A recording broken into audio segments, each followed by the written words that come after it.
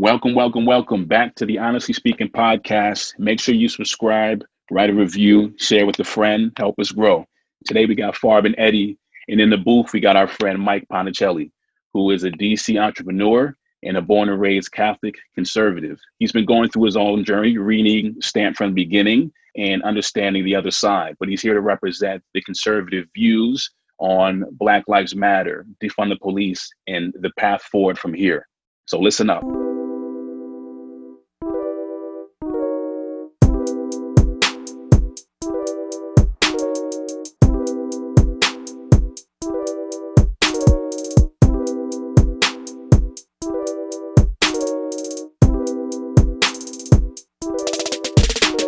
All right, everyone, we're back. We've got a special guest that we're excited to introduce here shortly, but a bunch of you have been kind of sending in some questions, and a recurring one that's been asked a few times now is obviously we geek out quite frequently on Reconstruction and the New Deal, and the question has been, are there any good books or essays that you all should be checking out? So I'll leave it to Professor Ed to jump into that one since that's his forte, but Ed, what do you got for the people?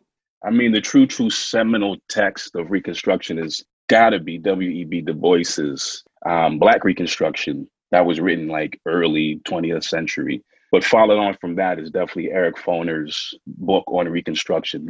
Both of those books are like extremely long. I know you guys just finished Stamped. It's like that kind of length of a book. It's super crazy dense. But, there's other books that use Reconstruction to like historicize modern stuff, whether it's, sundown towns or whether it's modern voter suppression. Like it all ties back to Reconstruction. But those two books are probably like the textbooks of that topic. But then the New Deal, I got to say, Ira Katznelson's Fear Itself. It's a really good deep dive into the New Deal. And then just like the politics of that time and how things shaped up with the Southern Bloc in the Senate and the grappling of getting policies passed and during, the Great Depression and all that stuff. So Ira Katznelson's Fear Itself is really good. But then like the New Deal gets covered in everything else from like The Color of Money by Mirza Baradaran, which Farb is almost done reading. And also the book, The Color of Law by Richard Rothstein, which I'm super excited to see that is trending. He's been like a beast for so long. I'm glad to see him finally getting his due. But those like use the New Deal to contextualize current inequality, whether it be economic or whether it be through housing and stuff. But Ira Katznelson, Fear Itself is a good book. Dope, and we'll link those up on this latest episode. But without further ado, we have a good friend of the pod, Mike Ponticelli, joining us today. In full transparency, Mike and I have known each other for years. We went to undergrad together at George Washington University, even worked together for almost 5 years at a startup where he's a principal and still at. But we brought him on today because he grew up in a conservative family. He's definitely going through his own evolution, as we all do within his own political views. But the pod's called Honestly Speaking. We definitely admit at all times that we have blind spots to not knowing all the different angles and views that people are coming on. So we're pumped to have Mike on this morning and kind of just share some of his principles. And also we kind of were chatting on the side that he just read Stamped from the Beginning. A lot of you are reading Kendi right now. And so we thought this was a cool time to just kind of even chop that up as kind of a lens of how we're looking at some of the certain issues. And yeah, Mike, man, it's good to have you on this morning. Thanks, guys. I'm a huge fan of what you're doing here. And, I am going through, a reexamination, myself, but just to give some very basic context, some people grow up and with their parents, whatever their parents or whatever their origin political perspective is, and they go very far away from that. They reject that and they end up on the other side of the spectrum. I'm actually the opposite. A lot of my parents' values actually kind of seeped, they were in the water, you know what I mean? And they kind of seeped into how I think about the world. My mother was a Bush appointee, was in the Reagan White House. My father was a Republican conservative lobbyist, not very successful. So I have lower middle class roots. When you hear lobbyists, you tend to think like, tremendous wealth. That is not part of my origin story. But my mother was a civil servant. But I grew up on neoconservative Republican values, and I've kept those in my heart, and they've shaped who I am. I'm not a Trump guy, and at no point in this conversation am I going to be apologizing for, defending, Trump specifically as an individual. I was a Trump guy in 2016. I will most likely not be a Trump guy in this coming election, just to throw that out there and get out in front of that. So the things that I'm passionate about are like the foundational philosophical values of Republican conservatism, rather than, defense of the current administration, which I am not the guy to defend the current administration. So if that's why you brought me on here, I'm probably disappointed. So I guess, what I could do is, and prep for this, talking about how to agendize the conversation, because this is a very large conversation. And also I want to apologize to any Republican conservatives who listen to this episode and probably think they could do a better job of defending the party than I can.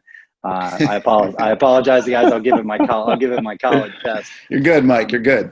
Cool. So so what's the most helpful? I can tell you. Yeah. Look, I think what you kind of hit the nail on the head a little bit for me, in the sense that, we are products of our environments and our parents and these different things. Right. And so you kind of set the stage on, how you grew up. So maybe push a little bit deeper into that. I'm just kind of curious as to as you were growing up, or even as you we were both at a very liberal college. What were the things that you were wanting to push back on what you were hearing around you, and why you stuck still to kind of the ideals you grew up in? What were kind of some of those main pillars that you speak of? Sure. So foundationally, I think, my operational psychology here, foundational is that, first of all, America, that I'm deeply patriotic, that I love our country, and that democracy might be a terrible form of government, but it's better than all the rest. To use that famous quotation. Actually, I don't even know who it's attributed to, but I agree with that sentiment. That warts and all, that the United States Constitution and that the United States form of government is the best thing going, and that within the framework of the Constitution, and that within the framework of our government, we have all of the pieces to create a society that has tremendous opportunity, and that has more fairness and more openness and more opportunity than any other form of government that has ever been created.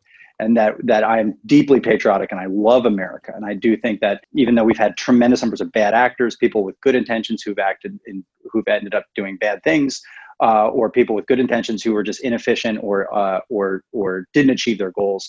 And then we've also had bad people as well. We're humans. That the American system is a wonderful system, and that the American system is so good that if you are in America, that the American dream, conservatives are deeply in love with the American dream, and that if you show up on our shores, if you are washed up with $2 in your pocket and just the shoes and clothes on your back, that you can make it.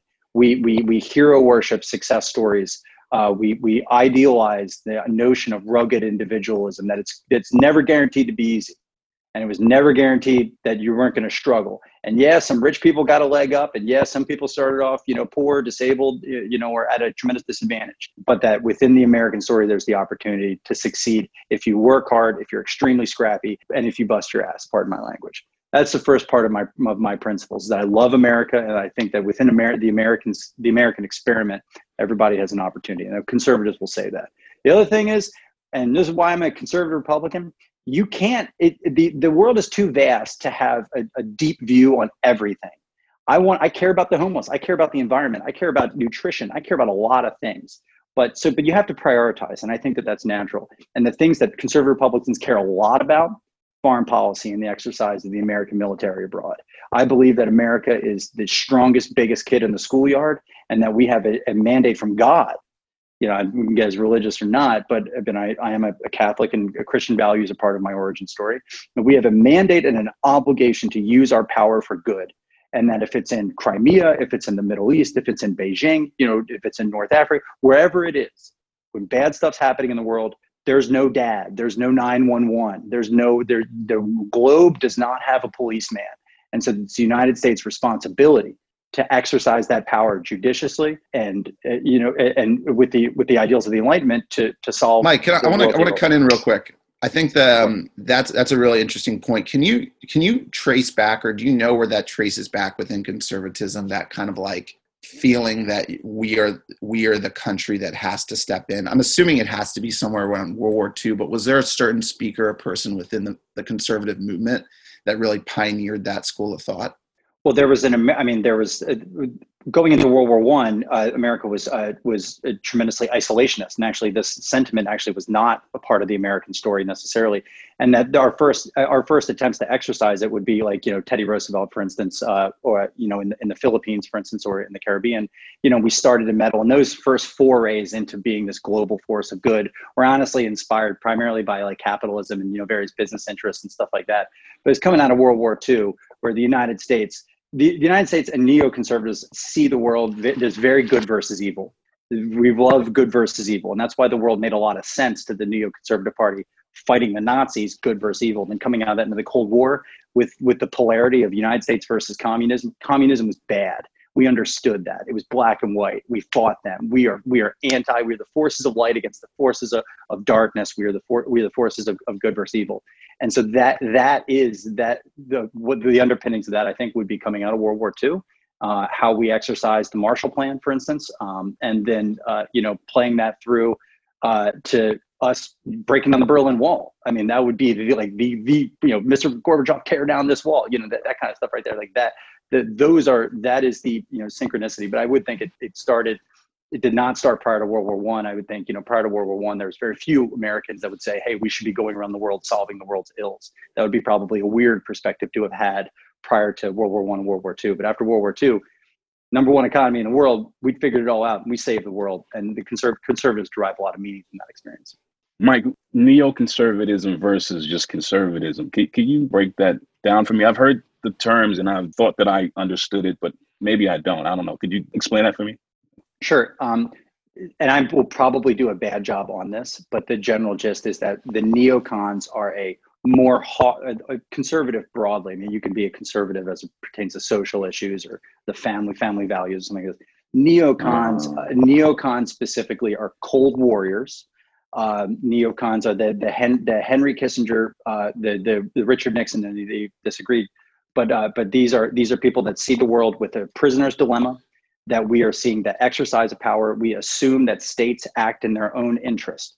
When we see Russia doing bounties on US soldiers, we're not surprised. Of course they are. Of course they would. That's like the velociraptor playing with the fence. They're just trying to test to find out where the weak spot is. You anticipate people are doing that. That is human nature. And we apply that to the global theater. And we assume that these forces will act in their own interest, and that in the world is a game theory, and that the United States military, it's a game of chess. That's what a neocon thinks. And a neocon hates communism.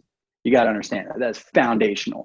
Communism is the enemy. We kill communists. We put them in graves. And that is something that our parents have been doing, and that is something that is so deep within our psyche that is an important thing to understand, is that the neocons came from the Cold War. And that's why we ended up in Vietnam, and that's why we've been doing all these things to fight evil. And they see the world. A real neocon sees the world in good and evil. It sees the world as some struggle in that context. Got it. And then sort of you're talking about sort of patriotism and rugged individualism being part and parcel to that. So obviously communism is the opposite of capitalism, obviously. And even like rugged individualism can exist in the communist country, right?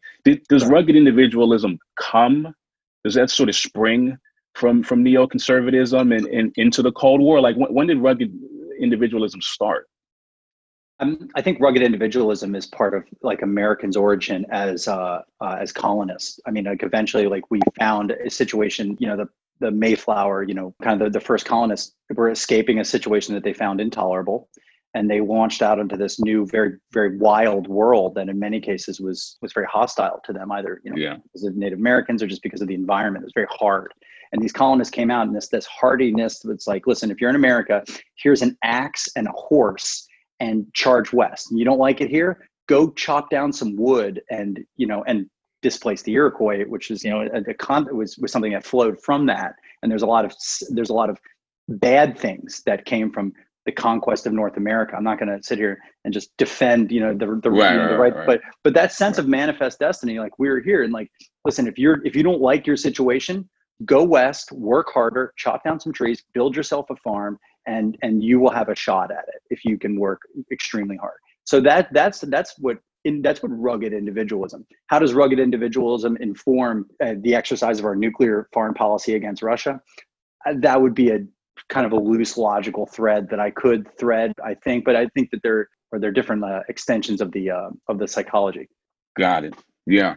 And sort of the idea that, any individual can take their destiny into their own hands. You come to this country, if you're an immigrant in your own volition, you can work your way up and, really change your social trajectory.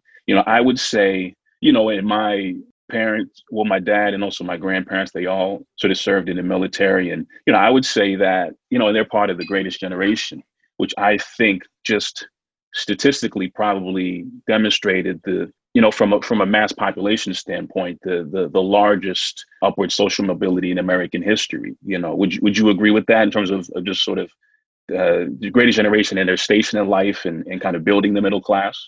Yeah, no, I think there's no question that they all came back, and they had, the GI Bill fueled a lot of it. And, they came back from Europe feeling like liberators, and they came out here, and then, so many great ideas and companies were launched, General Motors, General Electric, and many other great American, the idea of the American suburb and all these different ideas were actualized, with the GIs coming back in the late 40s and early 50s. And I do think that generation had that real sense. And also, listen, I'd like to add one thing to it. And that's that I think for my party and for my side of things, we equate the American dream with entrepreneurship, that patriotism and patriotism is entrepreneurship, and entrepreneurism is patriotism. That there's you should have the ability to start a business and have that business be successful and have that business be unencumbered by the government or excessive taxation, whatever. You should be able to launch out. And so patriotism is like a form of entrepreneurship, although they didn't use the word entrepreneurship. It's a more recent word, but that's very much in the same ethos. And I do think that the greatest generation was a very entrepreneurial generation. I mean, they came back and they went to work. You know what I mean? They're putting up their houses, and they're, building, getting their cars and getting their washing machines, putting it together.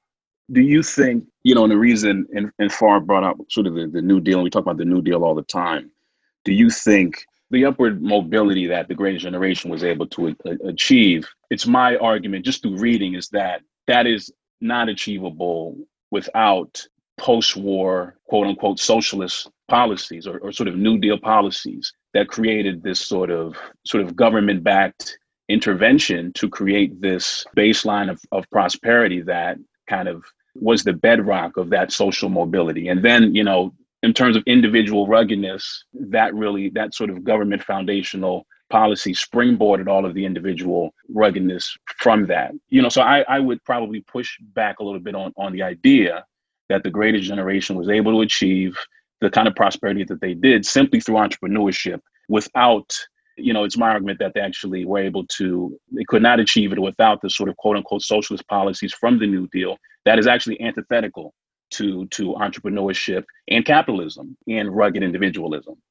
So listen, I actually agree with part of what you said, and I disagree with part of what you said. And the part I would disagree with is just the use of the word socialism. And by the way, if you ever want to get a conservative riled up, just use the word communism, socialism, or Marxism. And immediately it's like we just jump in the foxhole and load the 50 cal because it's on. You know what I mean? So and again, you got to remember, these guys, my side has spent the last 50 years killing communists. So anything that looks like the enemy is going to prick up the antenna.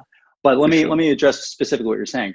I think 100%. I don't think anybody here, and myself included, is going to say that all of the prosperity America experienced after the 1950s was because of the clever entrepreneurship of the greatest generation. But there was this enormous creation of value in America because our economy was so robust. This wouldn't have been possible without the United States taking the #1 seat on the global theater. Our economies up here, 2, 3, 4, and 5 were a mile behind us. So yeah, there was this enormous amount of prosperity, and it was trickled down across all of our systems, people, corporations, et cetera. And so if you're using the word socialism to define how big, or I would country say, level prosperity is passed along not socially, like the policies being socialist, not necessarily a system of socialism, not sort of per se, but sort of programs that are socialist, which is basically just to say people paying taxes going into a public good that's shared by everybody. That program. Yeah. Programs being socialist, not necessarily a system of socialism. Yeah. The spoils were acquired by us as a country at the country level, and then at the country level, it had to fall down to the individual level. So yes, right. I would 100% agree with that. I don't think the average I would think the average greatest generation person himself or herself personally, you know what I mean, built that. It was because of the United States at the country level, and then it trickled down to the individual level.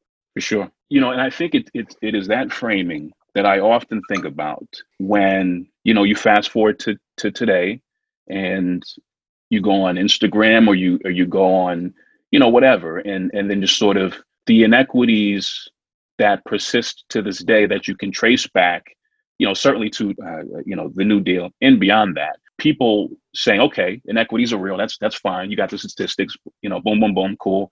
But then prescribing to combat those inequities, we talk about mass systemic populations now, not just an individual. Individuals, if you're talking about an individual, sure, fine, pull yourself, do the thing. But from a mass systemic population standpoint, prescribing to groups that suffer those kinds of inequities, simply prescribing them to saying entrepreneurship, rugged individualism, sort of do better, is in a serious way prescribing that to them to then say combat these inequalities with just that is completely sort of dishonest and elides the fact of the New Deal and its part in building a lot of what the greatest generation was able to achieve, and then sort of go from there. So I think that those two things are in conflict and are in fact simply a double standard. That is ahistorical for this group that we prescribe entrepreneurship to, without saying, oh, this other group that we're comparing your disparity to, actually got a huge leg up from a socialist program. That is the New Deal and in the boom of the post-war economy. You know what I mean? So I see that there's an inconsistency there, and I always want to say, well, you got to look at history in order to really understand that, and to really understand prescribing entrepreneurship truly understates the task at which you need to lift up a mass systemic group of people, to combat that inequity. You know what I mean? Yeah. Well, so then we talked a little bit about my foundational kind of, the roots of conservatism. So let's talk a little bit about potentially modern day, if you're okay to move it forward, because actually this is, I think, where the most interesting conversation is right now. I think, yeah. And by the way, I'm gonna argue kind of both sides. I'm gonna say, at times I'll say what I feel, but at times I'll just say what the conservative side says. Okay. Because I myself am in an examination, and so I may say some things, and don't misquote me here potentially, but I'm gonna try to articulate the conservative side. Know that not all of this is necessarily something that I truly myself am rock solid on. Yeah. But the conservative side would say, okay, yeah, we agree, we concede that things have not been fair. Tremendously unfair. Basically, that unfair is the default. And actually, that if you look for examples of fairness throughout history, you'll probably come up empty-handed. However, there's like kind of, you look at the forest or you look at the trees, and this is where I think a lot of the conservatives struggle, is because at a forest level, almost any statistic about Blacks or minorities show that they are not participating in the American dream, and that they're not reaping the boons here of this very prosperous society. I think you can look, like the statistic I was looking at is, average household wealth between whites and Blacks, for instance. Like, it's clearly that Blacks as a population segment, as a forest, are not participating in the same equal percentage with the spoils of this prosperous society. And that's a sadness to me. But at a tree, forest versus trees, but individually, there's a conservative would use Barack Obama, was president, or in that, there's so many examples of Black and minority entrepreneurs who've been able to succeed.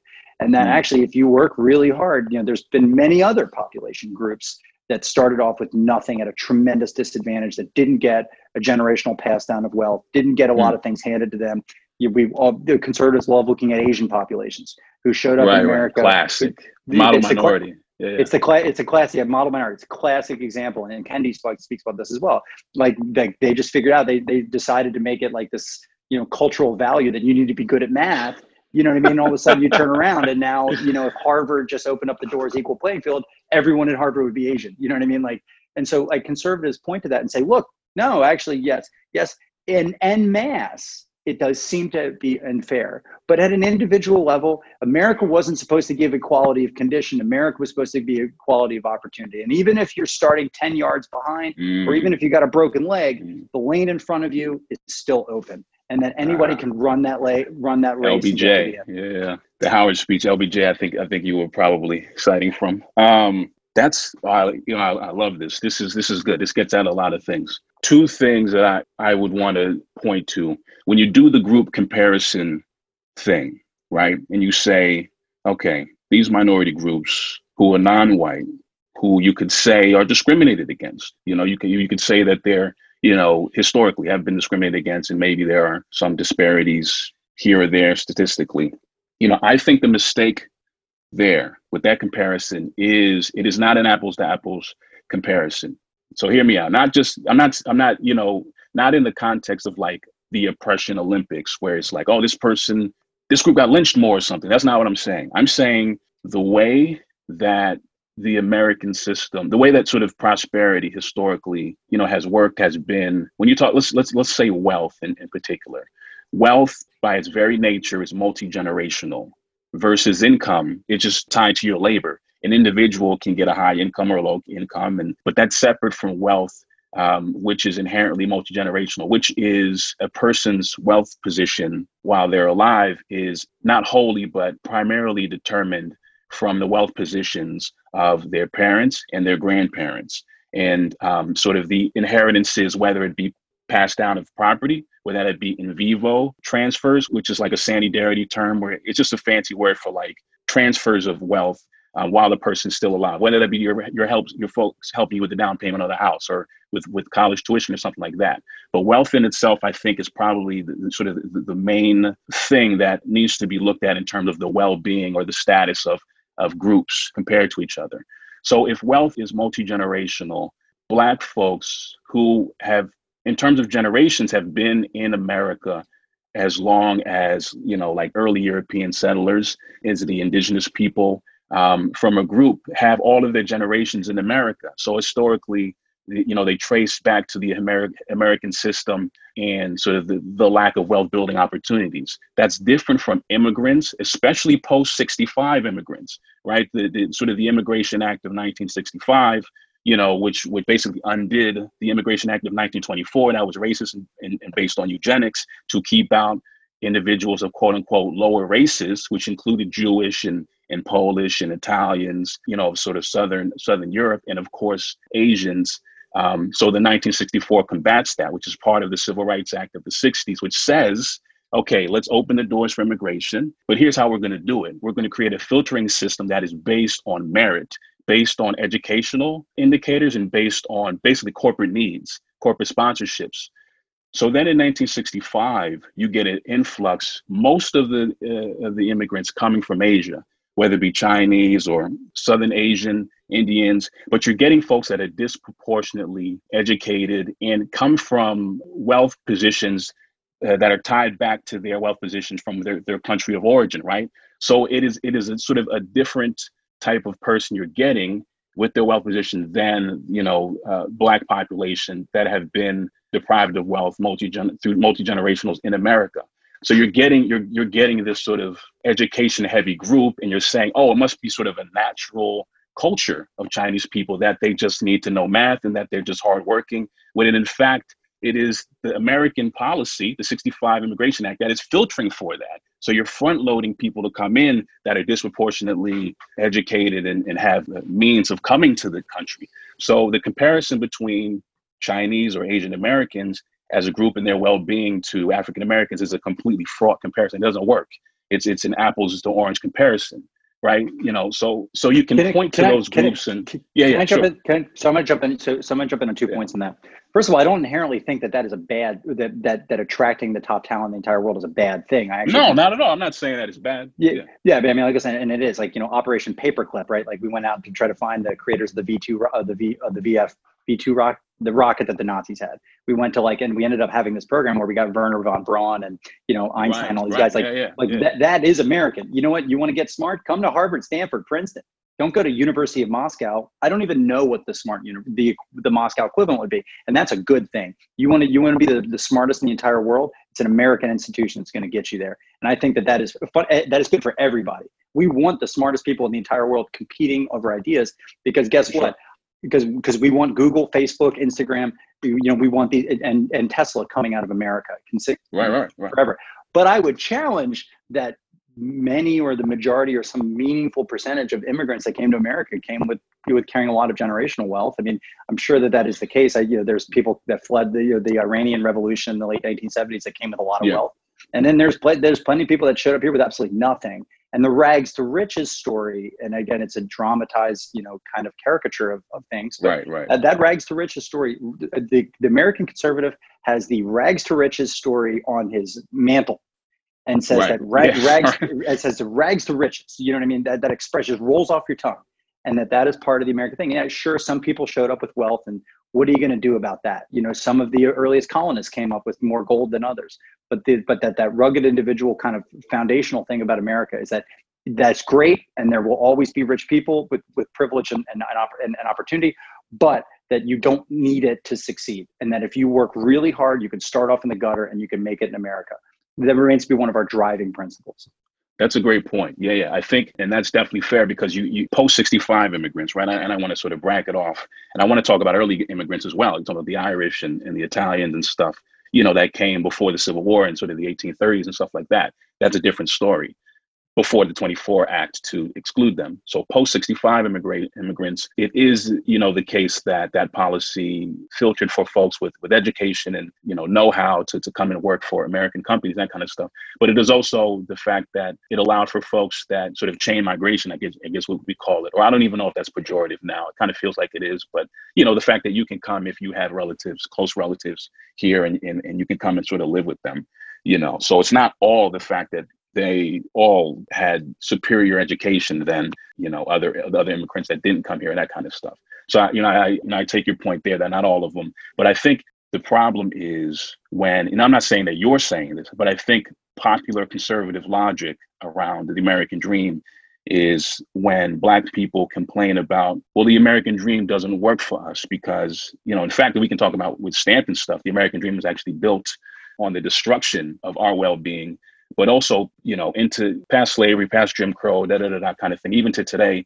the American dream doesn't hold the same credence for Black folks because it never worked for us. But when conservatives say, hey, listen, Black people, you need to do what the Chinese did. You need to do what, Little Italy did. You need to do what, all these other sort of groups that have dealt with so much discrimination of some degree. You just need to do what they did because they don't have income disparities. They don't have wealth disparities the same way as you do. So that kind of comparison and pointing to them as an example to be emulated is complete bullshit, So it's the comparison that I buck against, not that the 65 Immigration Act was bad or bad policy or something, but it is that is sort of I would say is a racist double standard. Again, not saying that you're saying this, but like that logic that seems to be found in the conservative party to rebut against affirmative action, for example, is interesting, right? So, but to your point about immigrants that came here with nothing, that is very much the case. The Irish, I've been reading this book about the busing riots in Boston, which my dad lived through, and it does a huge history about the Irish coming in post-Civil War in Boston. And obviously you can talk about New York with the 63 draft riots. The Irish were treated like shit. They were, put up in tenements, right? Farb, this in reading Irish need not apply. Yeah, Irish need not apply, right? They were completely oppressed and they weren't even considered white, and they died, they were impoverished and so forth. But I think the biggest shift that changed, and that continued into, sort of World War I or World War II and Italians and other groups. But I think that the biggest change around that, which people I think forget, is, and there's books about, about this, and I think Ira Katz-Nelson probably writes about this, is that those groups, the thing that turned the corner for them is that they were included in the New Deal, right? This new erection of a sprawling suburban middle class that didn't exist before.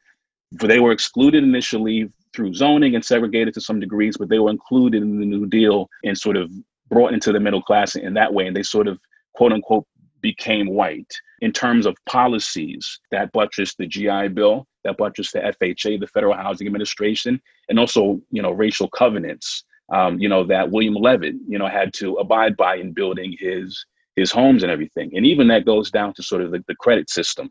And I think probably one of the most glaring examples, maybe an anecdote, and I don't know how far you got to this in the Color of Money, is prior to the New Deal, the Italians in California, I think in San Francisco, were, discriminated against. They were zoned out of mainstream neighborhoods, and they created their own segregated bank called the Bank of Italy. And as a part of the Italians being a part of the New Deal, and then when banks were called upon to peddle these federally insured loans for home loans, that bank, as a part of that program, grew into what is today the Bank of America, right? And you talk about, that's an amazing accomplishment. And that's not something that like the Italians didn't work hard to do, but it is with the intervention of government policies that created that bank and that community to flourish in a way that it didn't for Black communities or Black banks. You know what I mean? I think that is probably one of the more glaring examples that I would point to saying you can't necessarily as a group pull yourself up through rugged individualism. Maybe you can theoretically, but historically that has not happened without intervention from the government. Okay, so then, so Eddie, so I'd love to talk about that, because I think that's, like, right now there's a lot of conservatives that feel, you know what, we acknowledge and recognize that there has been a lot of systemic racism and oppression, and that sucks. And I don't mean that in a pejorative way. I mean, like, truly. I'm like, we recognize that. Yeah. But, and here's the but here we go. It's 2020. Yeah. Here we are. We're all sitting here. It's whatever day of the week it is. It's a Tuesday. Yeah. How we can only flagellate ourselves on the back and walk around with sackcloth so much. Right. We are a forward facing society here. Like, we need to build. We need to move forward. How do we feel? The conservative side would say, you know what, there's been a Black president. We are aggressively right now trying to smoke out and out racism as much as we can. Anytime you find clearly identifiable racism right now, that person is like, front page of the New York Times, get them out. You know what I mean? Like, we're doing all we can. What can we do right now? Like, what is the forward facing motion to get it going? Like, let's go. Here we go. We've eliminated the laws. There's no more redlining. You know what I mean? Like, there's Black millionaires. They're there. Like, I feel everybody feel that. They made it. Yeah. Right. So no, how do we move forward? Yeah. No, that's a great question. I think the first thing is, stop the self-flagellation. There's no need for it. I like White Fragility. I haven't read that book. I don't think I'm ever going to read it. But like that line of logic where individuals are racist in their heart or something. I don't give a shit about the hearts and minds of white people. I don't give a shit about individuals that call me the N-word or something like, you know what I mean? I don't care about Amy Cooper. I don't give a fuck. The thing is that racism is in and of itself a system. Racism is not prejudice. Racism can produce prejudiced people, but racism in and of itself is a systemic double standard. You know what I mean? So let's stop chasing down boogeyman racist people, or the trolls under the bridge, or the Donald Trump. Like, we need to talk about like the systemic stuff. And, defunding the police is interesting, but it's not quite going to get us there. I think the view of this is, and you talked about it perfectly, redlining is over.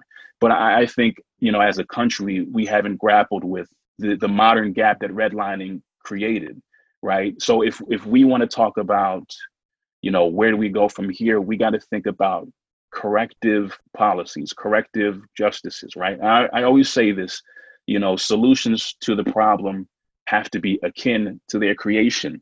I don't think that, looking at a 10-to-1 wealth gap and using opportunity zones, for example, that's a complete Band-Aid, or even, how Mercer Baradaran, would say, that's like saying giving somebody with cancer a free car. Like, it doesn't even get to the core of the actual issue, right? So it's, in order to move forward, corrective policies have to be looked at. And in order to really truly understand what the problem is, you have to use history. You have to look to see how past injustices have persisted into modern inequities. And I would say like something like HR 40, right? It's just obviously, I imagine, you say like reparations and stuff, that's obviously probably as worse as communism to conservative ears.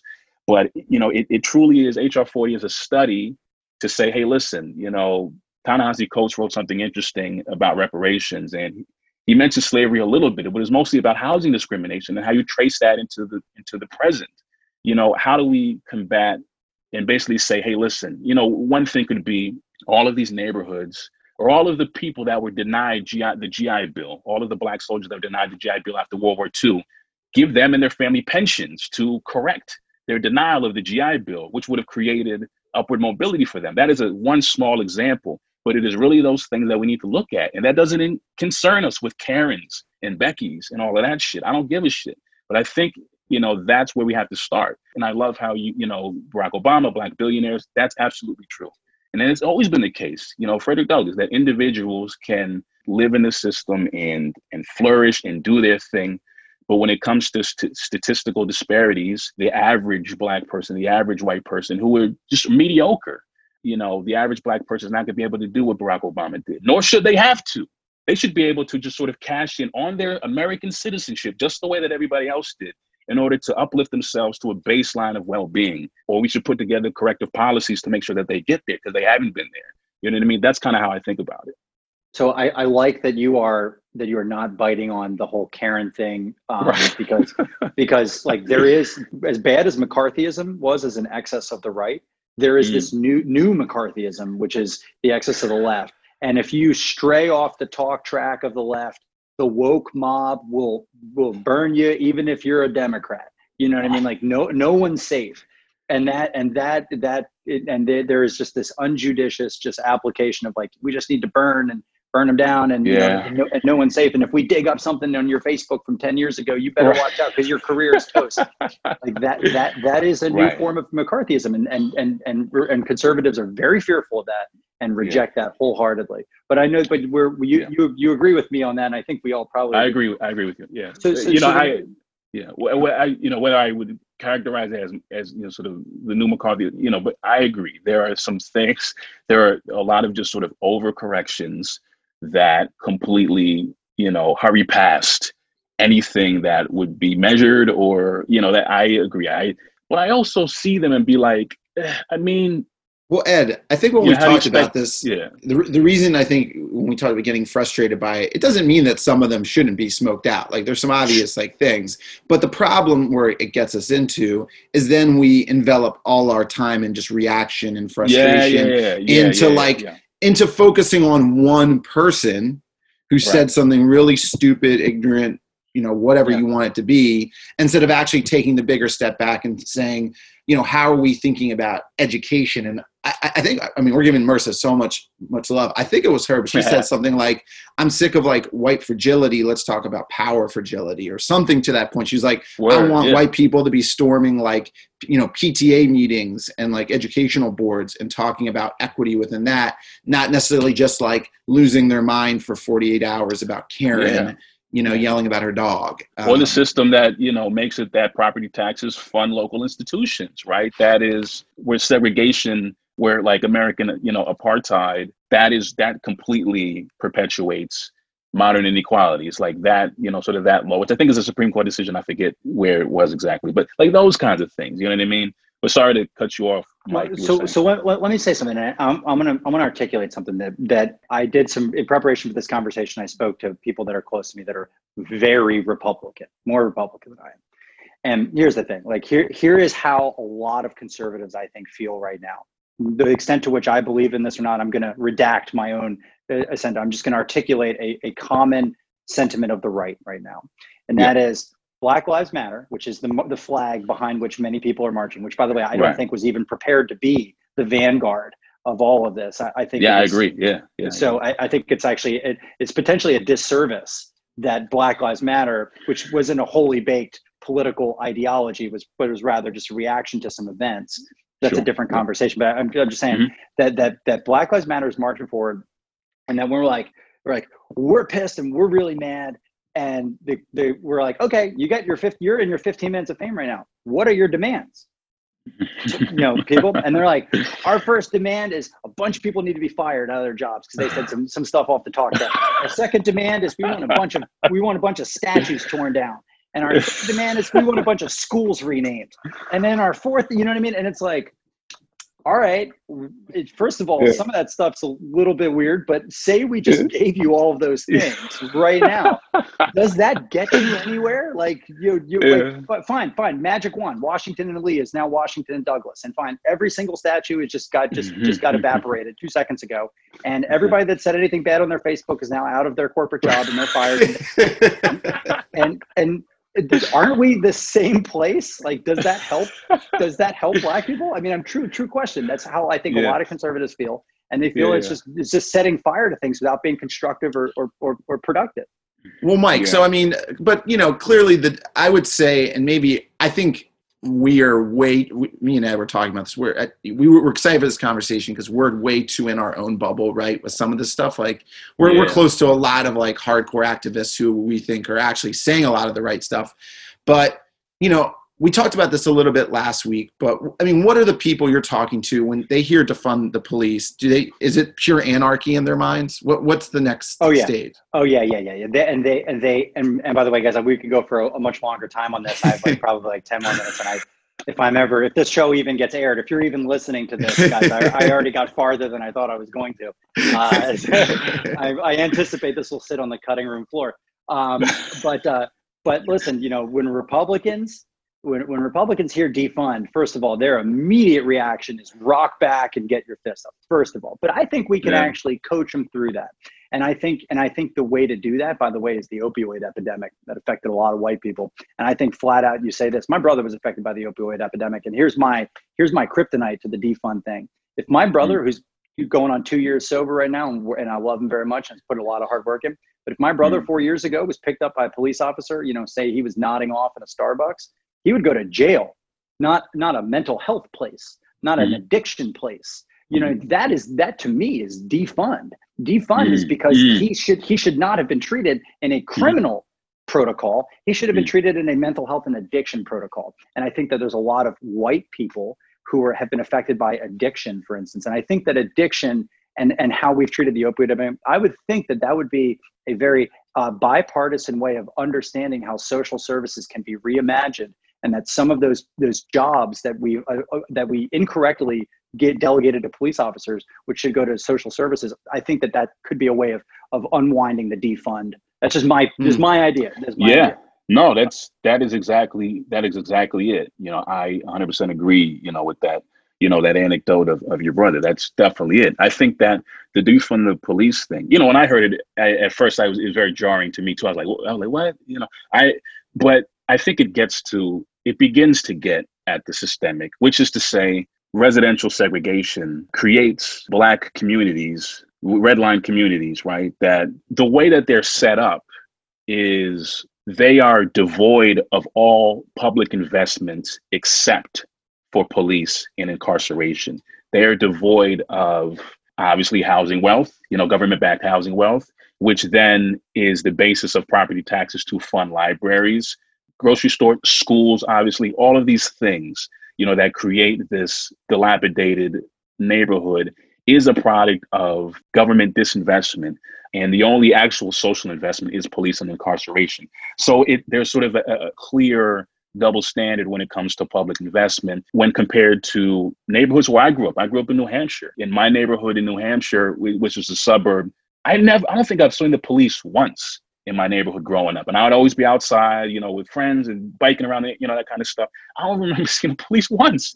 Like it feel like they didn't even use the police in the same way. But the reason that police never came is because, there was all these other social investments in the neighborhood that created it to flourish, that basically mitigated any crime or joblessness or poverty. That is not the same of segregated neighborhoods where it is chaotic by dint of the lack of social investments. There's poverty, there's joblessness, there's concentration, fewer square miles with people living on top of each other, which exacerbates crime, and you throw guns in the mix of violent crime. So then from there on out, it is a more troubled neighborhood where police don't necessarily come in to combat that, but they come in to lock everybody up.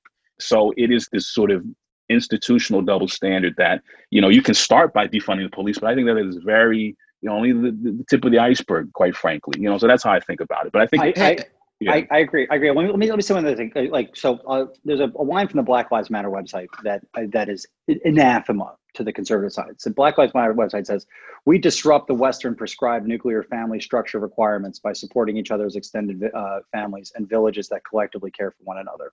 We disrupt the Western prescribed nuclear family structure. And that defund will get you riled up. But once you say we are against the nuclear family, the Western nuclear family, there are a lot like that for conservatives.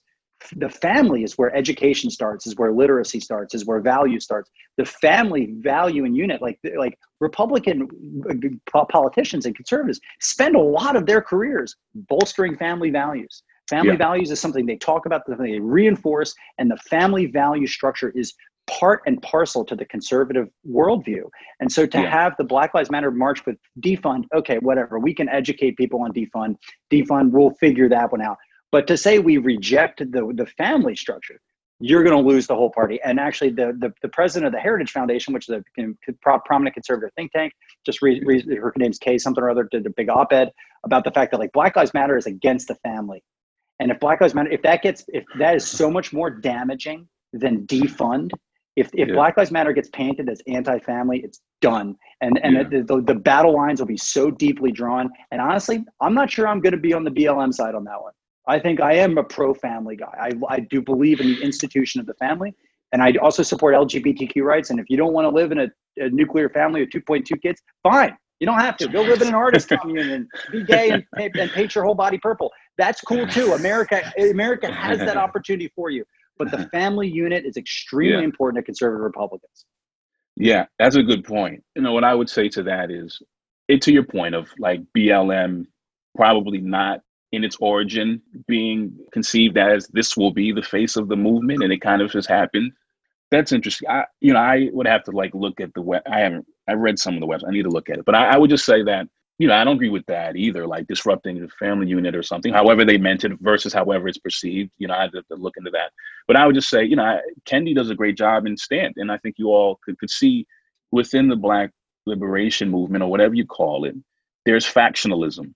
There are factions within the movement that war against each other and disagree with each other. And it's very complicated, even though from the outside, maybe it seems like we're all marching in unison, like there's just sort of some unitary consciousness to the Black, liberation movement or progress, but that's very much not the case. And, you could see the way that there's a lot of Black people that want to headhunt all of the Karens. Like I could give a shit. I don't agree with that. I think that's not time spent. So I would just say that, maybe that aspect of BLM, I don't agree with. I would worry that the complications or the contradictions or the factionalism within the Black movement gets overlooked and sometimes caricatured as a point, and it becomes easier to disavow, the movement as a whole. When you're able to point to different things or inconsistencies, so I agree with it. So I would just say that BLM being raised up as sort of the all movement thing or something, I would just, push against that. Yeah, listen, I mean, I agree, because I actually don't think that the cause of Black people en masse in America, I don't actually think that the BLM platform is what every Black person holds in their hearts. Yeah, right. Just to speculate, because that would mean that we have a lot more Marxists than I thought, and that by the way, that would trouble conservatives. But I'll say this, guys, and I apologize, I have to jump, but I mean, like, very truly, like, I think the way to bring us all together on this is like the conservative party, like we just don't do a lot of blaming. There's not a lot of like how to point who's wrong. That's just not, we've not built muscles around that. And we've not spent a lot of our time, like, we were like Salem witch people. Well, we got to get them out. All right, let's keep moving forward. Right. You know what I mean? And then this guy over here did some racist stuff. Got to get rid of him. But we're just constantly moving forward. Like, in that kind of sense right now, that the right does not feel that from the left. The right feels that the left is mad, justified to some degree, but that the left is focused on tearing down and pointing blame and ripping down statues and tearing down people's careers and that kind of tearing down destructive thing. That is the right rejects that, and the right would, I think that the way to come together is to say, we're going to recognize some of that. Maybe in a couple of years, or maybe tomorrow, whatever, there's going to be some statues and some renaming stuff, and that's part of it. But the number one is let's fund Black entrepreneurs. And number two, let's get resources to blighted Black communities. And if the Federal Opportunity Zone program was inefficient at doing it, and that it just ends up being some tax break for rich corporations, which is potentially the case. Okay, so then let's figure out a way to get you working and creating jobs. And let's foster entrepreneurship, and let's foster rugged individualism of that Black man or woman, that young guy coming out of high school, middle school, whatever it is. Let's find that person right now. Let's get them the tools to succeed, because that is in everybody's best interest. The conservatives are capitalists. We just want more commerce. We want more Googles. We want more Teslas. We want more ideas. And that was what gets conservatives excited, and is what's going to bring conservatives to the table here in a collaborative way. Is focusing on how to move forward, and create more opportunity. And so that's what we want. I know you got to jump, but I would say my quick reaction to that is, in so many things that we've done over history, and we'll have to have a lot of this conversation for a bit later, we have just wanted to steamroll through everything, right? We never do like the deeper eval of kind of like what brought us there. And that's why I know I agree with that. I'm sure when conservatives hear HR 40, it just attached to reparations, it makes their skin want to crawl. And of course, it immediately goes back into, people just want checks. But the way I really do think about it is, how do we actually pause for a second instead of just wanting to immediately just steamroll forward and throw opportunity zones, this and that, and keep doing these things, and pause and truly evaluate the consequences of what we have done, and why we have such an enormous issue in our country with the way we have treated, Black people. And it might not be checks. It might, manifest in all these different ways, but we're constantly playing this this game of we need to burn everything down. Can we just move it forward and just we get you, but and it's this back and forth. And I just don't think we get anywhere until we truly, really evaluate the damage that's been done. So that's my 2 cents on it. That's fair, man. That's fair. And listen, I the fact that there were statues of Nathan Bedford Forrest, you know what I mean? There you go. I see no reason that to me, yes, that we can walk and chew gum at the same time. You know what I mean? Like as a society, we've got a lot of very smart and talented people, and we can figure all this stuff out. Listen, guys, I hope if this gets published, I hope to any conservatives and Republicans out there, I hope I did our party a good enough job. And to Eddie and Mike, I really appreciate the invitation. And guys, I truly I love you guys. I love what you're doing. I've taken a lot of meaning and inspiration from your podcast. I appreciate what you're doing, and I'd be delighted to talk and help in any way that I possibly can. And I'll tell you, I'll do my part. I'm just going to keep reading, man. I'm going to read Kendi. I'm reading Coates. I'm doing my homework, and I'm going to educate myself on the left, so that when I come to these conversations in the future, that we're all speaking the same language here. And I'm going to do my part, and I hope everybody else does their homework as well. Appreciate you, homie. Thanks, brother. This was great. Thanks, right, man, guys. take Be care. well. You too. Yeah, man.